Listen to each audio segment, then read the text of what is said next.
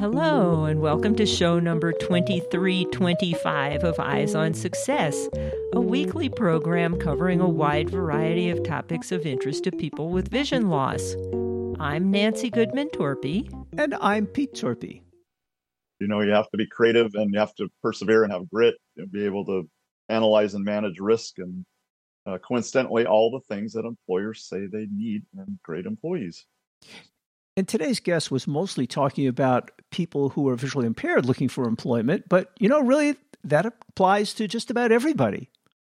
Kirk Adams is the managing director of Innovative Impact LLC, a venture he started last year, whose mission is to consult with companies to accelerate inclusion for people who are blind in their workforce. We'll talk with Kirk about his background and how he now matches blind job seekers with companies eager to hire. But first, for our tip of the week. This week's tip comes from Kirk Adams. My tip of the week is to use technology to find blind people who are doing what you want to do, because they are out there. And I lived the first 30 years of my life not connected with any other blind people, really, and lived in small towns, wasn't connected with the federation or the council. I think connection and building a community is so much easier now, given the tools we have. And I would not feel constrained by your dreams of what thriving means to you. Yeah, so a little story. When I was in high school, Snohomish High School, there were about 30 of us who were kind of the college-bound kids. In my senior year, first period had math analysis. Second period went to physics. Third period went to chemistry. And the chemistry teacher said, no, you cannot be in this chemistry class. It's a safety issue.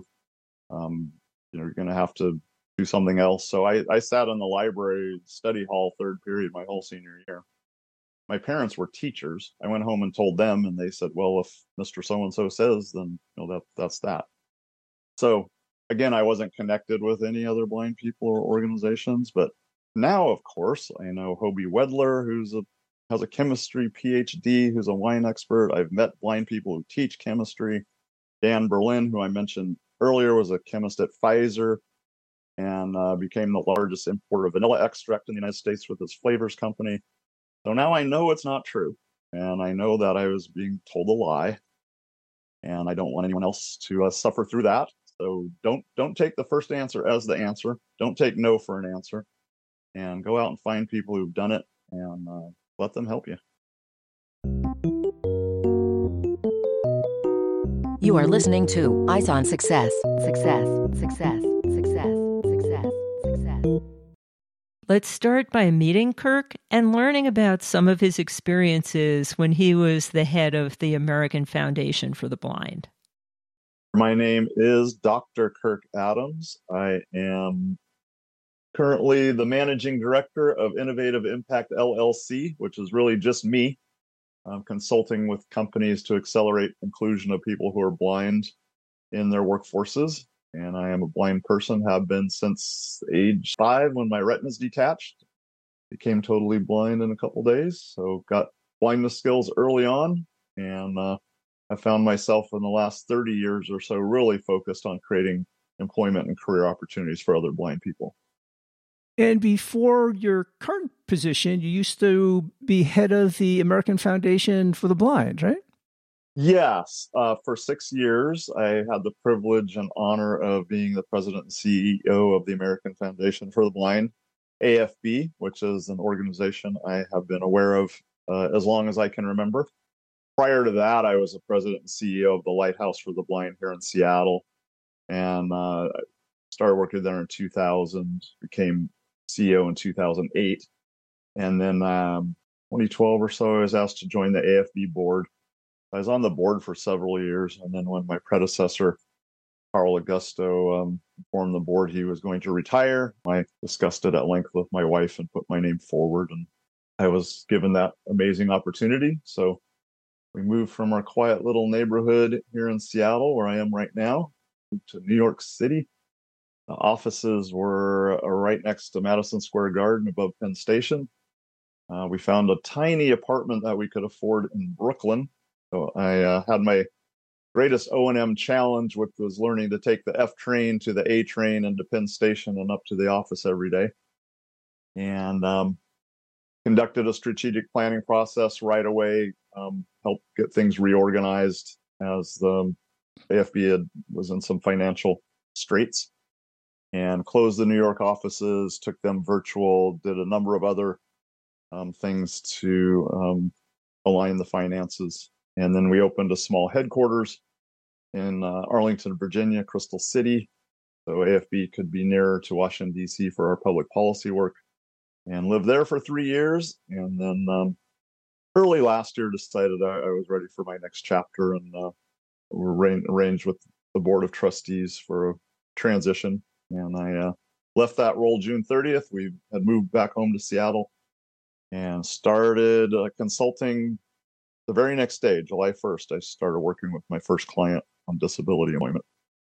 Well, that is very exciting. We actually were at the AFB office when it was in Midtown Manhattan. We interviewed your archivist about the Helen Keller archives, and that was fascinating.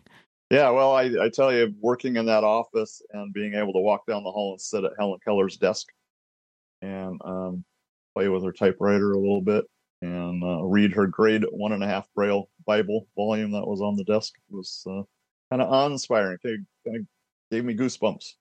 Pretty cool. Support for Eyes on Success is made possible in part by our corporate partners. Find out more about partnership opportunities by sending an email to hosts@eyesonsuccess.net. This week's focus topic is issues related to employment of people with vision loss and the exciting work Kirk Adams is doing to understand and mitigate those issues. Well, Kirk, it sounds like you've been living the blindness experience for your entire life and contributing a lot in the field of visual impairments and blindness. And I understand you actually did your PhD on employment issues for the blind. Yes. Started my PhD program in 2010. And then, as I mentioned, moved to New York and took on a new job. So my PhD program extended several years longer than I anticipated, but the doctorate is in leadership and change, and it's through Antioch University, which is based in Yellow Springs, Ohio. But yeah, it's called Journeys Through Rough Country. And if anyone wants to just search on the web, Journeys Through Rough Country, Kirk Adams, you'll get a link to the dissertation. But it was an ethnographic study of blind adults who are successfully employed in large American corporations.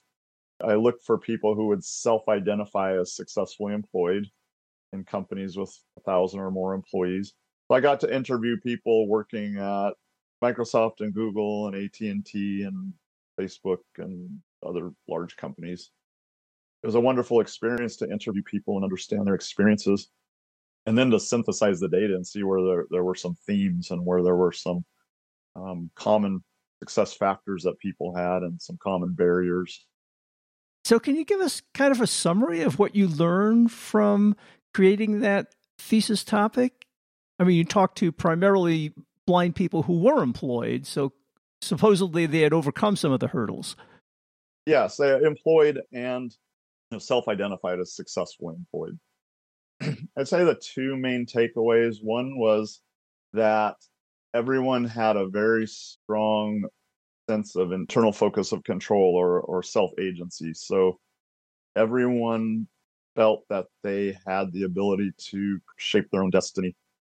And AFB is a research organization, and I've read the Journal of Visual Impairment and Blindness for years and years. And research shows that as one of the success factors for thriving as a blind adult, that people have that strong sense of focus of internal control. And it seems that most of these folks had some sort of either peak experience or a series of experiences that shaped their thinking fairly young, like as a elementary school, middle school, high school age. One woman talked about she and her twin sister, who was sighted, were sent off to a summer camp by their parents, and part of the camp experience was horseback riding, and they would not allow her to ride the horses because she was blind. They thought it would be too dangerous. So she and her sister sneaked out at night and got out horses, rode the horses, and that was her peak experience. Another person living in an urban area got together with a kind of a group of middle school boys who rode bikes up and down the street and did bicycle tricks, like standing on the handlebars, and he did that. Another person from a small town thought they had blindness skills mastered and were ready to be totally independent, and then they went to a summer training program in a big city and realized their O&M skills were not what they needed to be, but learned how to navigate the city independently. So there were lots of stories like that. And then the other theme that emerged that was really powerful is disappointment. Every person expressed some pretty significant levels of disappointment about how challenging it had been to get to where they were, how they were the exception rather than the rule, how they had reached a ceiling or a plateau, and other people who were cited were being promoted beyond them. Disappointment in the struggles to get proper accommodations, things like that. So there were 9 different themes, but those were the 2 that really, I think, stand out. Well, that's very interesting. Over the years, we've done quite a few episodes where we've interviewed people who would fit your criteria as being successfully employed, many of them by major companies, universities, government agencies, to set an example for young people coming up that you can get a really good job if you're blind. There are hurdles, but you can overcome them. But we never put 2 and 2 and 2 and 2 together to come up with those themes. But now that you mention it, we've heard very similar things from many of these people. Yeah. So it sounds like many of these people were pretty take charge people, pretty confident people, and those are the keys to success in some sense, whether you're blind or not. But being blind, it's more important to have and demonstrate those skills, I guess. Yeah, I think so. I mean, like I say, the title was Journeys Through Rough Country. So, yeah, you have to be creative and you have to persevere and have grit and be able to analyze and manage risk and coincidentally, all the things that employers say they need in great employees. So another thing I've been thinking about a lot is how the lived experience of blindness allows us to develop very strong skills and characteristics in areas that are very necessary for successful employment. And if you read a book like The Talent Code, that talks about how human capacity is developed through challenges. And depending on the challenges, people develop various pathways in the brain, and various areas of the brain become stronger.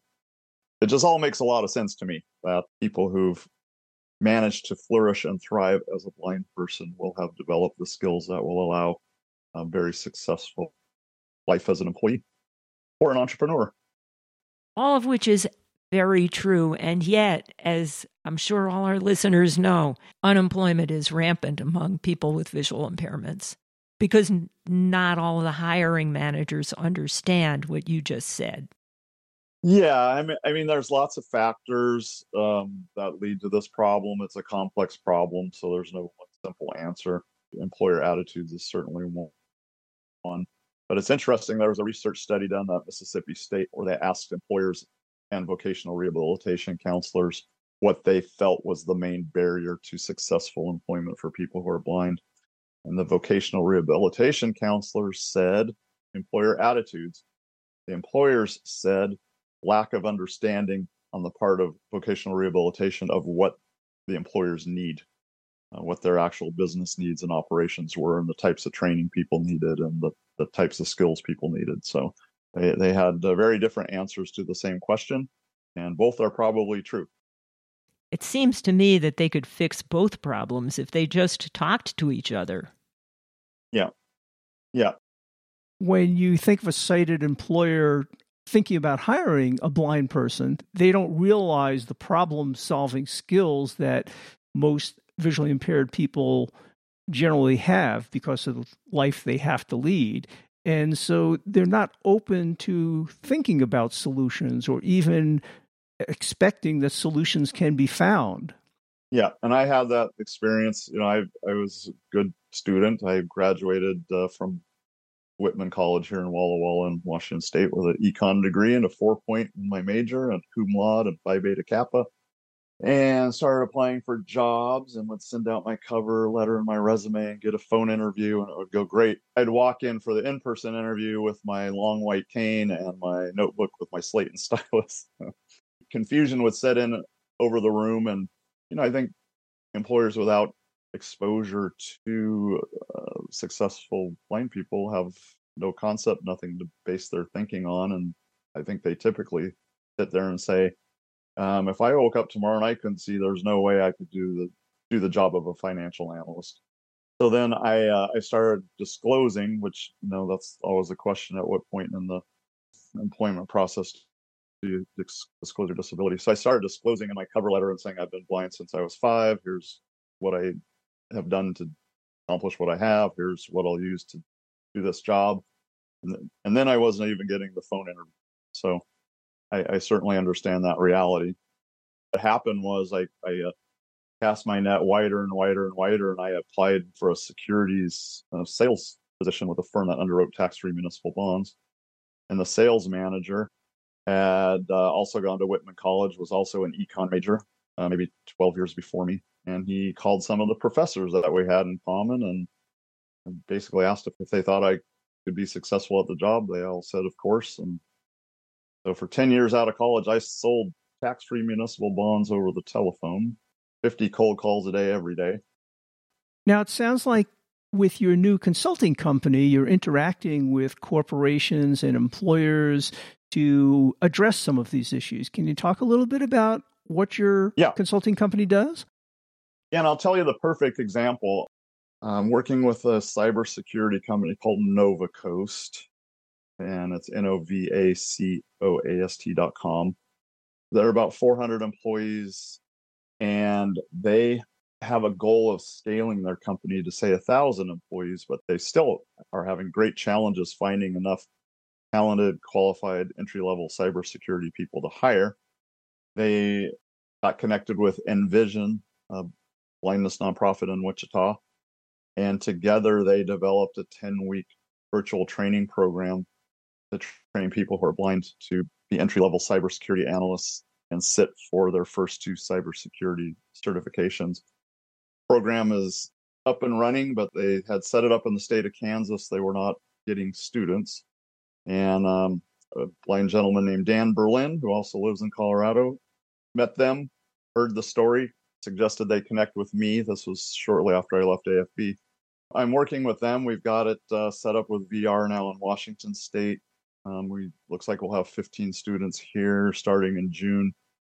Just recently got set up with VR in Florida, also in Indiana and Alabama, working on Arizona, Texas, Ohio. But Nova Coast is privately held. The president lives here in Seattle. I met with him last fall for an hour, and he said, yes, let's do this and make this a national success. And since then, I've gone to 2 cybersecurity conferences that Nova Coast convenes, and I've talked to probably 90 chief information security officers from companies like AT&T and Blue Cross Blue Shield and Kaiser Permanente and Pentagon Federal Credit Union, Chase, and just major players, and they all have the same issue: not being able to find enough cybersecurity analysts to hire at the entry level.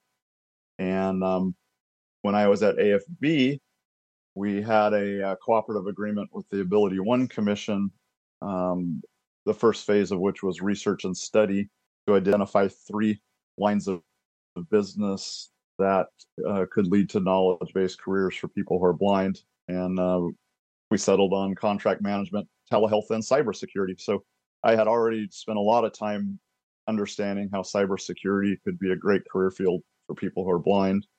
And then here's this company that kind of exemplifies what we're talking about. They can't find enough talented people to hire. They have an understanding that there are untapped pools of talent among people who are blind and visually impaired. And then now we've created the pathway into it. It's called the APEX program, and the website is www.theapexprogram.com, theapexprogram.com. And if people go there, there's an inquiry form to fill out. And if you fill that out, it comes right to me and gives us great data. As we find interest in particular states, we'll work with the VR agencies in that state to get set up so VR can pay for it. And my back of the envelope figuring, making some assumptions, is once I get it up and running at a more national level, I think we can look at maybe 400 students a year. When you say VR, you're talking about vocational rehabilitation. Yes, the vocational rehabilitation system. So this is in-person training. It is not. It's virtual. It's online. It's self-paced. There's 200 hours of training. The expectation is the person would complete it in 10 weeks, so about 20 hours a week. So that would allow people who are currently in other jobs to do it. And then there is 2 certifications, Network Plus and Security Plus, that are administered by Pearson VUE. I've worked with them, and the testing is accessible with screen reading software, and people can do those from home. Some of the jobs will be remote, some will be on site, depending on the employer. Well, that's really great. This sounds like it really leverages off of your long-time experience and the connections you've made in your career, so you can match these employers with sort of people they hadn't thought about even asking about if they wanted a job before. Yes. And of course, you know that working on computers and things like cybersecurity, that's a great job and very accessible to people who are blind. Yeah. And I mean, it's not for everyone. You have to, for people who like to be very detail-oriented, concentrate for long periods of time. And but for some people, it's going to be a perfect fit. And the average starting salaries for entry-level cybersecurity, $90,000 a year. And there are myriad career pathways that a person can take once they're in the industry. And if you go to some place like Indeed.com and put in cybersecurity, you're going to see tens of thousands of openings.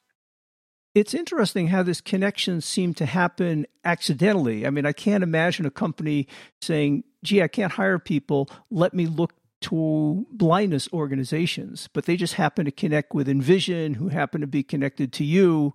So it was kind of serendipitous. You know, how do you make these connections in general? I think it's really through diversity, equity, and inclusion, and looking at those structures.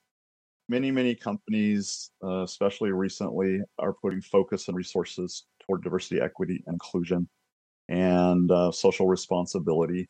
Most of them started with race and gender, but now some are thinking of broadening their thinking to include people with disabilities.